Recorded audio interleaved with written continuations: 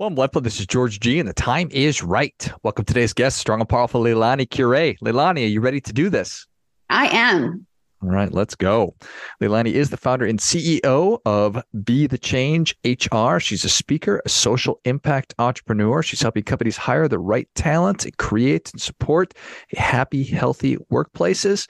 Leilani, excited to have you on. Tell us a little bit about your personal life, some more about your work, why you do what you do.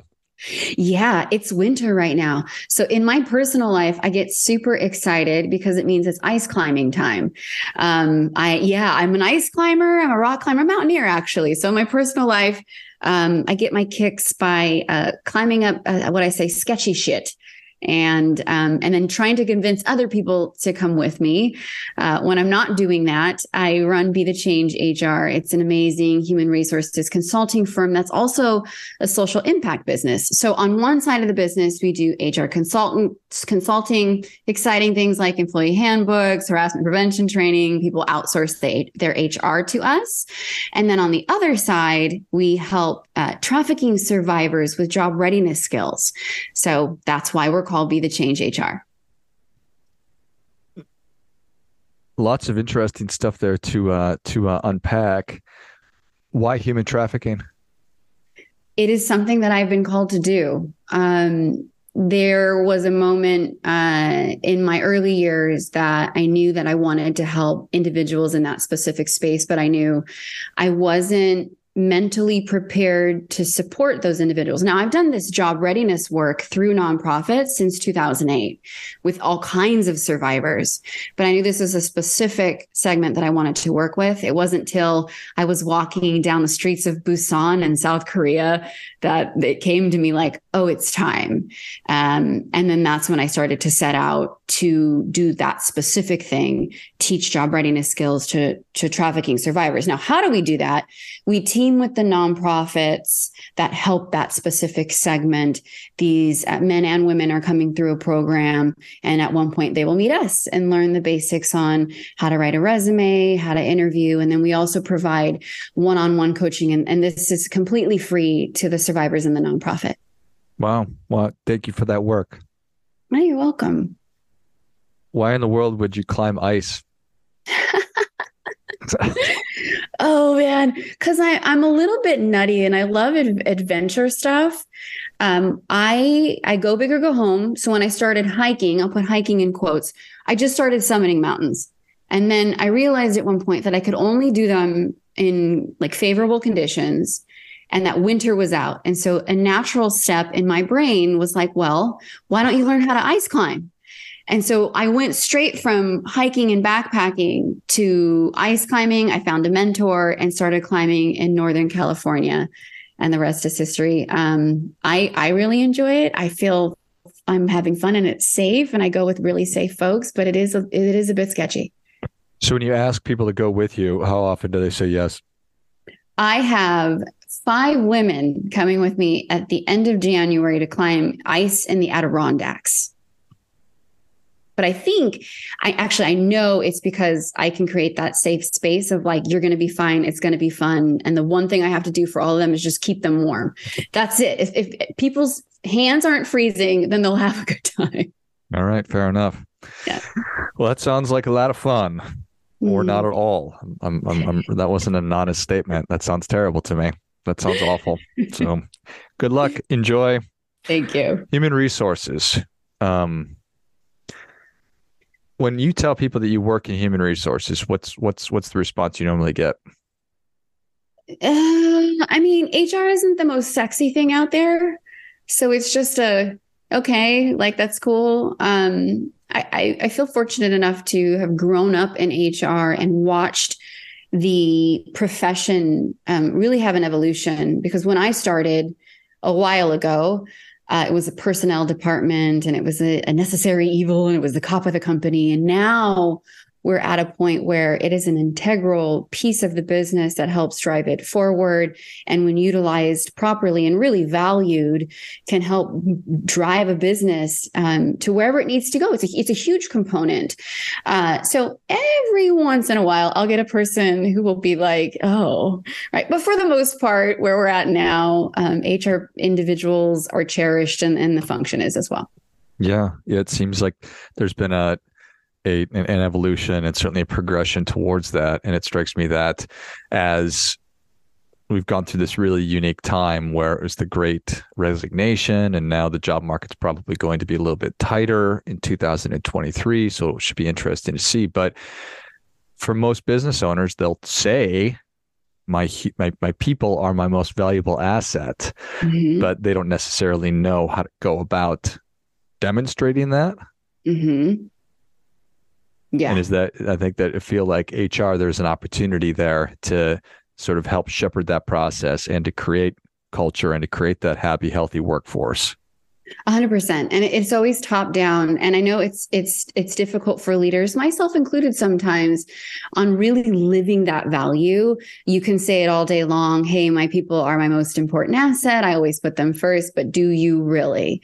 When it comes to taking a look at, how the business is growing, how you're moving it forward, what tools, resources, and people you're using in order to grow it, are they really being put first? I make this joke all the time that every leader should get a therapist and a coach, because I think that's really where it starts, to be able to do the work of putting your people first. And then it is, yes, utilizing your HR department, your HR professionals or HR consultants to come in and really help you develop. Well, what does that mean? Like, what are your core values? And how do you make sure that that gets filtered through all pieces of your business? And how do you align the business's goals with that? And what's great for your people to create a wonderful work experience, because we spend so much time at work. That intellectually makes sense to me. And right. At the same time, it sort of sounds like niceties, right? We need to align our values. We have to have values. We need to align them. What is the impact of not doing that versus actually doing that? Yeah, I mean, yes, it does sound great. One thing I've learned, and I think a lot of HR professionals have learned, is that it's great to say that kind of thing, but you need to put the metrics where your mouth is, right? And so start measuring. All the key metrics for a business, whether it's the regular ones we're used to or the ones with human resources, to see like a baseline of where you're at before you start any type of insert program, right? We're going to measure culture. We're going to measure engagement. We're going to measure performance. We want to increase sale, whatever it might be. There's metrics in order to prove, is the thing that we're doing with the humans working or not? And that's a key one would be turnover, right? Or employee retention. And when you turn over employees, it's easy. Everybody just Google it. And you can assign a value of what it costs to lose someone, and then figure out what do you need to do to make sure that you reduce that number, and then assign of what you've saved, right, year over year. And so that's a way of really proving, especially to your CFO, because they're, show them the numbers. So I think that's, definitely important to do. Yeah, I think it's such an important thing to be able to measure it. And the costs of recruiting, the costs of firing and have to redo the process, it is immense. And there's a financial toll and emotional toll, and it's a time suck and everything else. So the more that an organization can do to help people to appreciate this is a great place to work. It's as great as it was the first day when I was so excited about it, as it is, after the first year, after 3 years. And it strikes me that an ounce of prevention is worth a pound of cure. So are there best practices around communicating, this is the direction the company's going in, this is how we're actually living our values, without bogging people down by 100 meetings a week? Yes. I just did a TikTok on this yesterday. as leaders, we sit down and we create these great plans, and it takes us time to do that, and then we turn around to our people and we tell them the thing that we're going to do now. But I think what's really important is to take them on the journey, not with you in the meetings. Don't annoy everybody with all the meetings, but give the reasoning behind it. Give the journey of what the leadership team has done to go from one point to another, so that you garner more people being on board and understanding where your leadership brain was to make this decision. Yeah. Do you think that it's for not doing that? Is it I'm not comfortable with that, or I'm just not accustomed to doing it? And so just making that shift of I need to let people in on where we're going. Yeah, you hit on a key thing that I live in my organization and really in my life, and that is vulnerability, right? When we're leaders, I'll speak for myself, and I'm sure this will resonate with a lot. We are in charge. We're here to make sure that our people are safe, that they make a living, that they be able to support whatever they want to support in their lives. And I know me, I'm like, I got to do all of this right for them, for the purpose of the business. But at the end of the day, I'm human, right? And so I think it is a strength to talk about the thing, all the things that you're doing and be open about the good stuff, right? You could start there. That might be the easiest place. But also about the mistakes that you make and the stuff that isn't so great. And you will be amazed. I know I always am as a leader of the support that you will get and being vulnerable. Now, you don't just tell the problems, you got to tell the solutions too. We all know that as leaders, we want to hear that from our people as well. You can't be like, oh, everything's bad, I don't know what to do. You got to be, everything is going this bad way, but here's what I'm doing in order to get us to here. And I think when you do that, you also get a lot of support from your people, because again, they understand the journey and they're there to support you as well. But that comes with the foundation of always supporting them too. It's very symbiotic. Yeah. So how do organizations know? How does a founder know? How does the CEO, president know when it's time to maybe be bringing people on versus outsourcing the human resources function? Yeah, I mean, money, budgets. Doing the exercise of what your org looks like, the design of it, and the structure, and who do you need to insert, and what's always the cost. What's the cost? Typically in human resources, we see a ratio of 1 to 50. And that's on the very generous side, or 1 to 100, where at that point you need an HR professional, and most likely full time. Maybe they might wear another hat when you're at 50.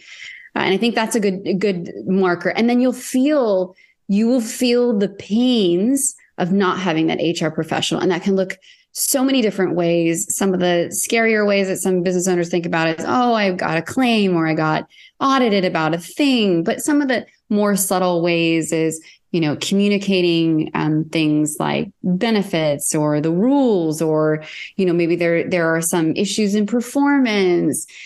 People don't know if there's a handbook or not, like that type of thing. And it's like, oh, okay, we need to get someone in there. So I think if you hire one employee, you should always have an HR consultant or some type of tool that you use. And then at one point you'll bring it in-house, and then maybe have a consultative HR person outside of that just to guide if you have like a junior person in the role. We do that a lot, actually. Junior person in the role, we come in and architect and kind of put scaffolding up for them and then allow them to be boots on the ground. Yeah, I think that makes a ton of sense. Yeah. I'm sure that there are a lot of these are must-haves from a human resources perspective, and then there's nice-to-haves, and then there's sort of a spectrum. Mm-hmm. Yeah, 100%. I mean, there's two sides, right? There's two buckets: compliance, strategy, and both are needed. It's just not so obvious what the strategy is as you're growing your business. But if you sit and you strategize, like for a day, what do I need with my people? You can figure it out. And then the compliance stuff is it's just compliance, but it's also the scariest stuff, especially when you're in states like California or New York, or in a city like San Francisco, where it's like, what? How much do I have to pay in sick pay? So that's definitely where you need to hire an HR pro or an attorney come in and help you with those things. Yeah. Scary, challenging opportunities, all of it. Yes. What are some things that make you want to pull your hair out? Just in general, Oh, certainly about HR. um, it, well, I'm like a really grounded, calm person, so it takes a lot for me to want to pull my hair out. But that would be anything that a business does that is just egregious, and we see it. I just asked my team yesterday, like crazy HR stories from 2022. And one of them was a California based business decided to zero out everyone's vacation. First of all, that's not legal. But second, like ethically, even if it was in any way, shape, or form, that's just going to kill morale. And so it's stuff like that where it's like, you not only are you not trying to treat your employees well, but you are doing something egregious like that. It just floors me anytime I hear anything like that. I don't necessarily want to pull my hair out because I have nice hair, but it's one of those it's one of those things where I'm like, what? And every HR professional has a ton of those stories. Yeah. So many different landmines, and I think all over the place, and need to obviously be mindful of not breaking the law and being in compliance with all the different rules and the laws, and also not being an absolutely horrible person and destroying morale. Opportunities abound, and I always want to give people the benefit of the doubt and say that's just probably a bad decision. It wasn't malicious, but you never know. When it comes to I'm a small company, I don't have a dedicated HR person at this point, and I'm wondering about, can I just go ahead and zero out these sick days, these vacation days? Mm. How do you interact with companies like that? Yeah, that's our typical client, actually. They come to us because they don't have human resources and they don't know. I mean, there are things out there that you can do. Our newsletter actually every month will tell you what laws have changed, and you can have a resource like that. There's resources like SHRM, so the Society for Human Resource Management, so shrm.org. You can be part of that and do your own research. But at one point, as a business owner, you just don't have time to do this type of thing. And so it helps to have either there are payroll company resources. So if you have a payroll company right now, they most likely have some type of do-it-yourself HR arm, or they might have an HR professional that can help you that's tacked on to payroll. It's one of those things where you have to push the buttons, is what I say. So you have to reach out to their HR person and say, hey, I need help with this. They won't be proactive with you, but it is a solution. There's others like Bambee HR. But when you get to the point where you need someone to step in, be proactive, do things for you, right? So you can sleep at night, because I know some of the stuff probably keeps business owners up. Then you work with an HR consulting firm like ours until one day you outgrow that because you're doing so well in taking care of your humans and having a fantastic, successful business that you hire an HR person. So that's typically the journey of someone who has a business, from DIY all the way to having your first in-house human resources professional. That makes a ton of sense. Yeah. I like it.